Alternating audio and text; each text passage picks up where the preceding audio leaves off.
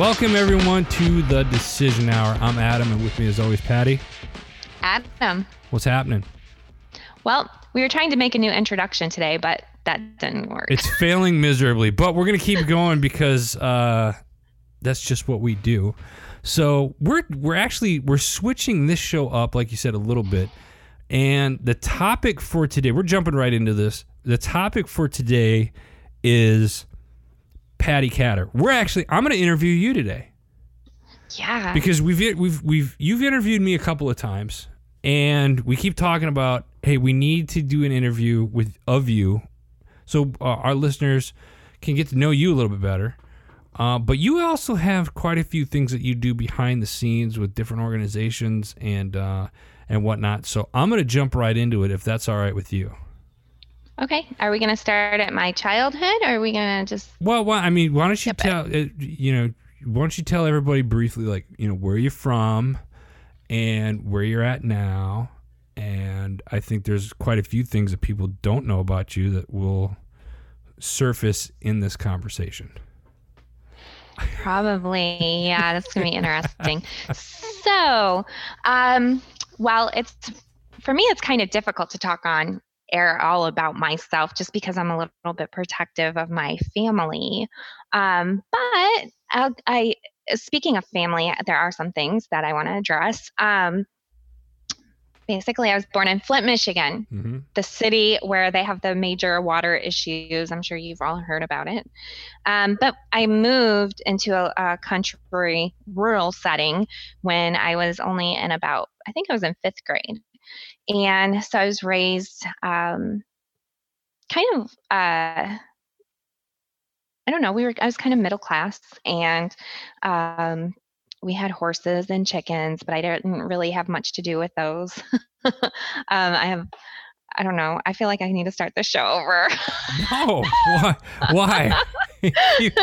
Keep going, because now we got to keep going. This is like blooper reel. This is something special now. So you grew up you grew up in Michigan, right? Yeah. And you've talked a little bit about, in past shows, you talked a little bit about how you met your husband, Ken, and what you guys, are doing, we've a little bit like that, but let's talk about Patti.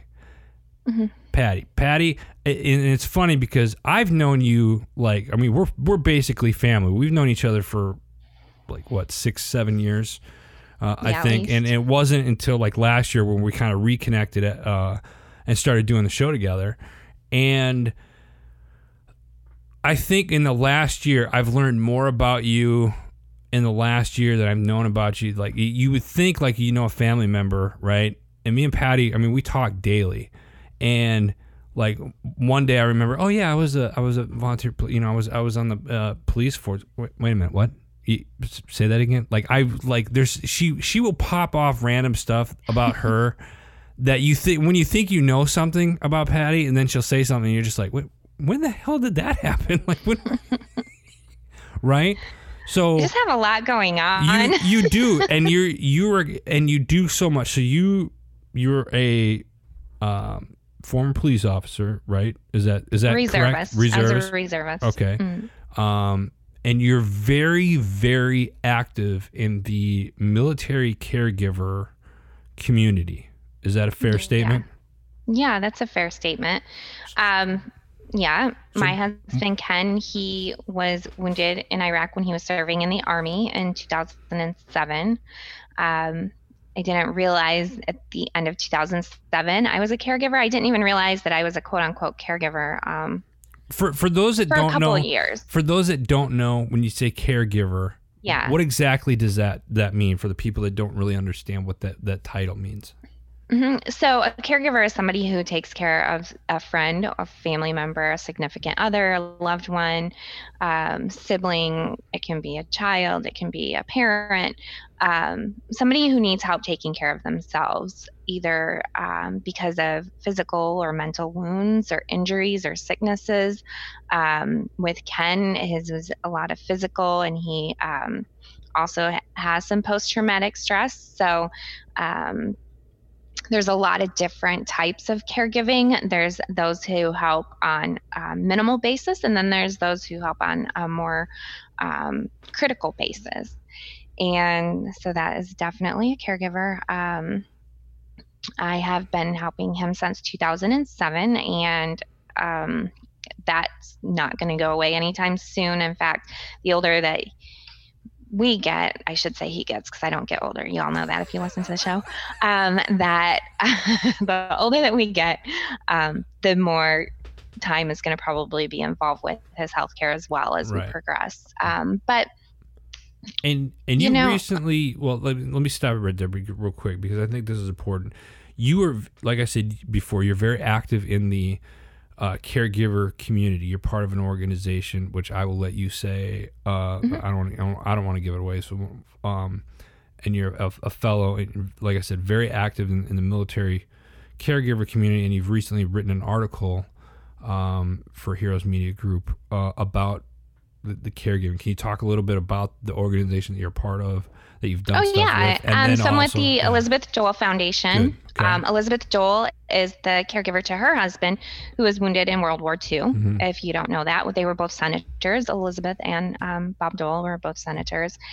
And an amazing couple, amazing role models. Great people. And yes, I was a fellow for 2 years, and now I'm an alumni member with the Elizabeth Joel Foundation, and still participate in their events and definitely promote them. They've been very good advocates for military caregivers across the nation. There's over 5.5 million military veteran caregivers in the nation. So we need a lot of advocacy. And yeah, I did write an article recently for Heroes Media Group about the importance of caregivers thriving, because I truly believe that you can still be an individual. You can still keep your individuality and still be a caregiver. There was a point in my caregiving that I actually felt like I was totally going to lose myself if I didn't start focusing on myself. And I found a lot of tips and tricks along the way over the last several years that helped me keep my own identity, and I'm still able to do things that I love, like for instance, podcasting. You and I knock out in a few hours, we can knock out quite a few shows for our podcast, and you're very flexible with me, and I appreciate that. What well, you're welcome, and it's always a pleasure. Do you find in the caregiver community? I'm not a caregiver myself, from a military standpoint. I'm a parent, obviously, so I look at that for parenting and caregiver. Obviously, to me, that's different. In the community, the military caregiver community, do you find it amongst other caregivers that they how do I say this? Struggle with the identity thing, like maybe they get so wrapped up with caregiving that they feel like they lose themselves? Is that something that normally happens? And what are some, if so, what are some tips that they can do for maybe a caregiver that's listening to the show right now? What are some things that they could do to help move past that, or whatever? Yeah, I think that it's a dangerous slope if you allow caregiving to consume your entire life. I've even seen some of these quote unquote caregivers actually become very codependent. And I've seen mental illnesses kind of arise from caregiving, as far as some caregivers being way too codependent and using. But when you say codependent, and forgive me for interrupting, but I want to make sure I'm understanding this as well as some of the listeners. When you say codependent, like they get so involved in the caregiving aspect of it that if they weren't a caregiver, they get so codependent on helping somebody else that if that wasn't there, they would be completely lost. No, they are completely dependent upon their veteran status, basically. Gotcha. Whether it's using their veteran as an excuse why they can't go do things, why they can't go places, why they can't do things for themselves, why they can't receive a better education, why they can't work, why they can't do this or that. In fact, you can do a lot of things the Dole Foundation actually has a lot of resources that can help you through these things, but you can find work at home jobs. You can, in my case, there has been times that I've taken on jobs and I am paid a certain amount of money, and I take some of that money and I pay to have things done around my house so I can still work that job and still be a caregiver. The majority of my work I try to do at home. When I can't do things myself, I have to hire it out. So I'd rather take my time and work and hire it out than sit at home and be kind of chained to the house all the time. So, I mean, there's a lot of different things you can do. I hire somebody to do all of our lawn maintenance because Ken can no longer do that. That was his job before he was wounded in our home.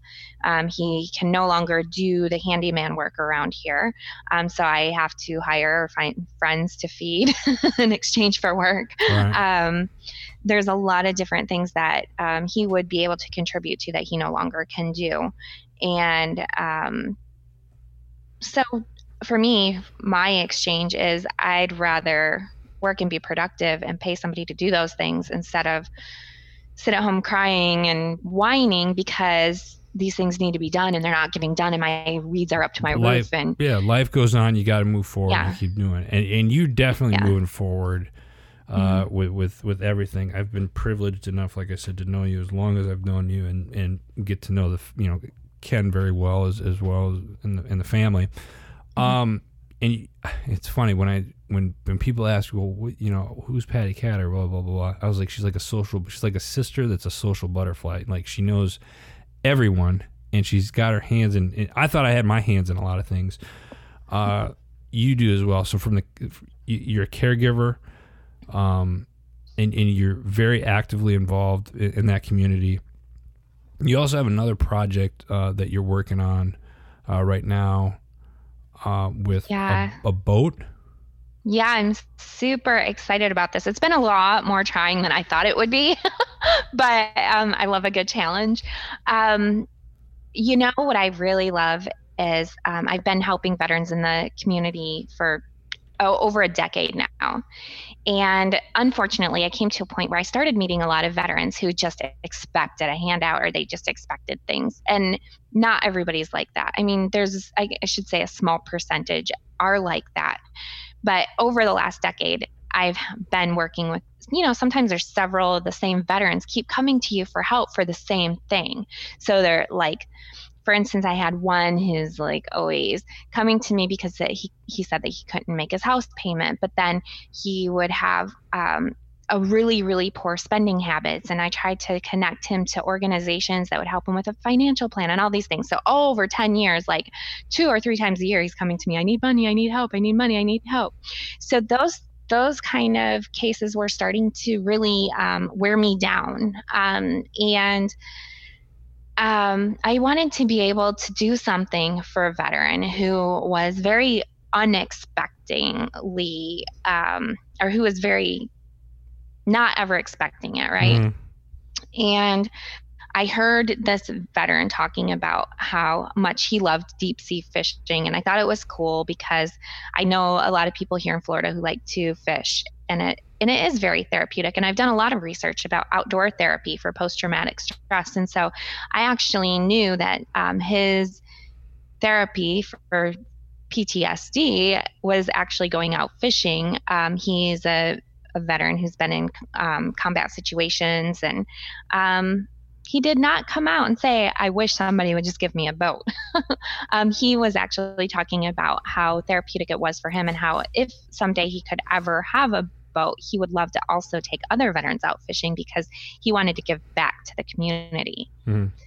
And so I actually literally plucked him out and was like, I want to help this guy get a boat. So I love helping people when they're not expecting it. And this guy was definitely not expecting it. So now I am helping this to do some fundraising and to do some awareness and to do some connecting here in Florida, in hopes to help this man who is a military veteran who was in the Marine Corps get a boat.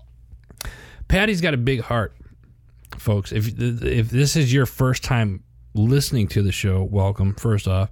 And secondly, if you've listened to the show for a while, we appreciate that. But you probably already know, and I've already pinpointed that Patty's got a pretty big heart. Heart's always in the right place. And she's got a lot of great ideas, and she's always willing to lend a hand in helping others. Patti, you're also known to speak out about like bullying and stuff like that. Mm-hmm. And you've done, I think we had a topic on this a couple months ago, like bullying and whatnot. I have to look through the archives and stuff. It seems like we talk so much I can't remember all of our conversations anymore. But I know. There's a lot of, I talk about bullying. You've brought up internet bullying in the past, and it kind of led us into some books that we're currently working on. In fact, we just finished a series called Mind Shift recently, and maybe you could talk a little bit about some things that you're planning on doing here now, maybe with whether it's with the bullying, with the books. Actually, you know what? Let me ask you this: what's next for Patti Katter right now? What's in the works that people? Yeah, what are you working on right now? Because you also have a website coming out. Yeah, I've had a website for a long time, but it needed to be updated. Okay. It was last updated in 2015, and so it definitely needed a fresh look. But also, for those of you who know me, I've worked with nonprofits, and I've volunteered for nonprofits for 12 years now in the military veteran community. And I decided about 2 years ago, it was the end of, oh my goodness, well, it was technically the end of 2017, that I was going to start scaling back from nonprofit work. I had seen a shift in nonprofits. There's a lot of great ones out there, but I felt like so many nonprofits had used my story to raise money for their nonprofits, which paid their staff big dollars, which was okay. I mean, I get the work that it takes to run a nonprofit and all that stuff. But, and I think nonprofits are so important, and I don't regret anything that I did with any of the nonprofits. They're all amazing. I love all of them that I've ever helped. I can't say a bad thing about any of them that I've ever helped. But it kind of like dawned on me that I was discounting myself. I have a lot of things to offer besides only volunteering my time for nonprofits. And in fact, I have a very big responsibility to my family. Since my husband can no longer work and receive those promotions, our income is sort of stagnant if I don't work and if I don't make money. So I believe I have a lot to offer. I can offer large corporations even in public speaking and sharing my story, and actually allowing my family to make an income off of my knowledge that I've gained over the last decade plus. I believe that not only public speaking, but books are definitely in my future. I've already been co-authors, and I've already, done journalism. I've done journalism now since I was in 10th grade. I wrote for the Flint Journal in 10th grade. I've been a contributor in several Moody books that were published for military spouses. And I think it's kind of cool how Heroes Media Group started a book publishing company, and I have a couple books that I would personally like to put out. Adam and I, obviously, Adam, we're putting out 2 books this fall, and I'm really excited about that. I think they're going to be awesome books. So that's definitely in my future. My number one priority right now, besides making sure that my family is healthy, is the boat. That's the biggest thing right now that I've got on my plate. That's huge. Once I kind of get that done, I'm going to exhale a little bit. I might get to do some fishing on that boat. Who knows? That'd be fun. I loved. I mean, and you know this because I was talking to you earlier offline about taking little bird fishing here recently. It just, and we're coming up on time, Patti. It's just amazing the stuff that you do as a caregiver, as a podcaster, as an author, you're just a good human. Your heart's always in the right place, and it's always I'm trying to find the right words. I appreciate you. I know there's a lot of our listeners that appreciate you. You're very hardworking, and you're just always willing to help other people. Where can people? Is your website live right now, or it's? Okay. It's so where live. Can they see that? And it's live, and it'll be updated within about a week or so too. So where can people find your website? PattiKatter.com, PattiKatter.com. All right, so and you'll have updates and stuff of where people can track you, follow you on social media and stuff like that as well, I assume. Yes. And just to put in here, I am very careful about what I put on social media. I've had some crazy people on social media, so I don't post too intimate of details regarding my children, their families, even my husband. If I post about him, then it is something that will help other people as well, and that's the only reason I post about him. I read one time that a good relationship is not on social media, so I prefer to keep it that way. Amen. So my social media is to encourage other people, to empower other people, to inspire other people, and to keep it positive. And if you don't do that on my social media, I have no problem deleting and blocking. She will boot your ass quicker than you can even blink. Yeah, I don't have a lot of time to waste. No. So speaking of time. Yes, we're up on that. And I appreciate it. Thanks, Patti, for letting me interview you. Thank you. It's so difficult. This is always and we shot from the hip, which is even better because I think it's definitely more authentic, and I think people will appreciate the fact that they get to know you a little bit. So make sure you follow Patti, PattiKatter.com. You can always follow her on social media, as well as make sure you're following the show, The Decision Hour, on Facebook and Instagram, although we need to update our Instagram page. I'm slacking on that. Forgive me. Also, before we let you go, got to give a shout out to our home network, Heroes Media Group. New shows are surfacing on that platform, so go check them out as well. Simply go to www.heroesmediagroup.com. And that's really it. That's all the time that we have today. We've interviewed Patti Katter, fellow podcast host of The Decision Hour. We appreciate her and love her so much. And more to come, so stay tuned. For Patti, I'm Adam. You've been listening to The Decision Hour.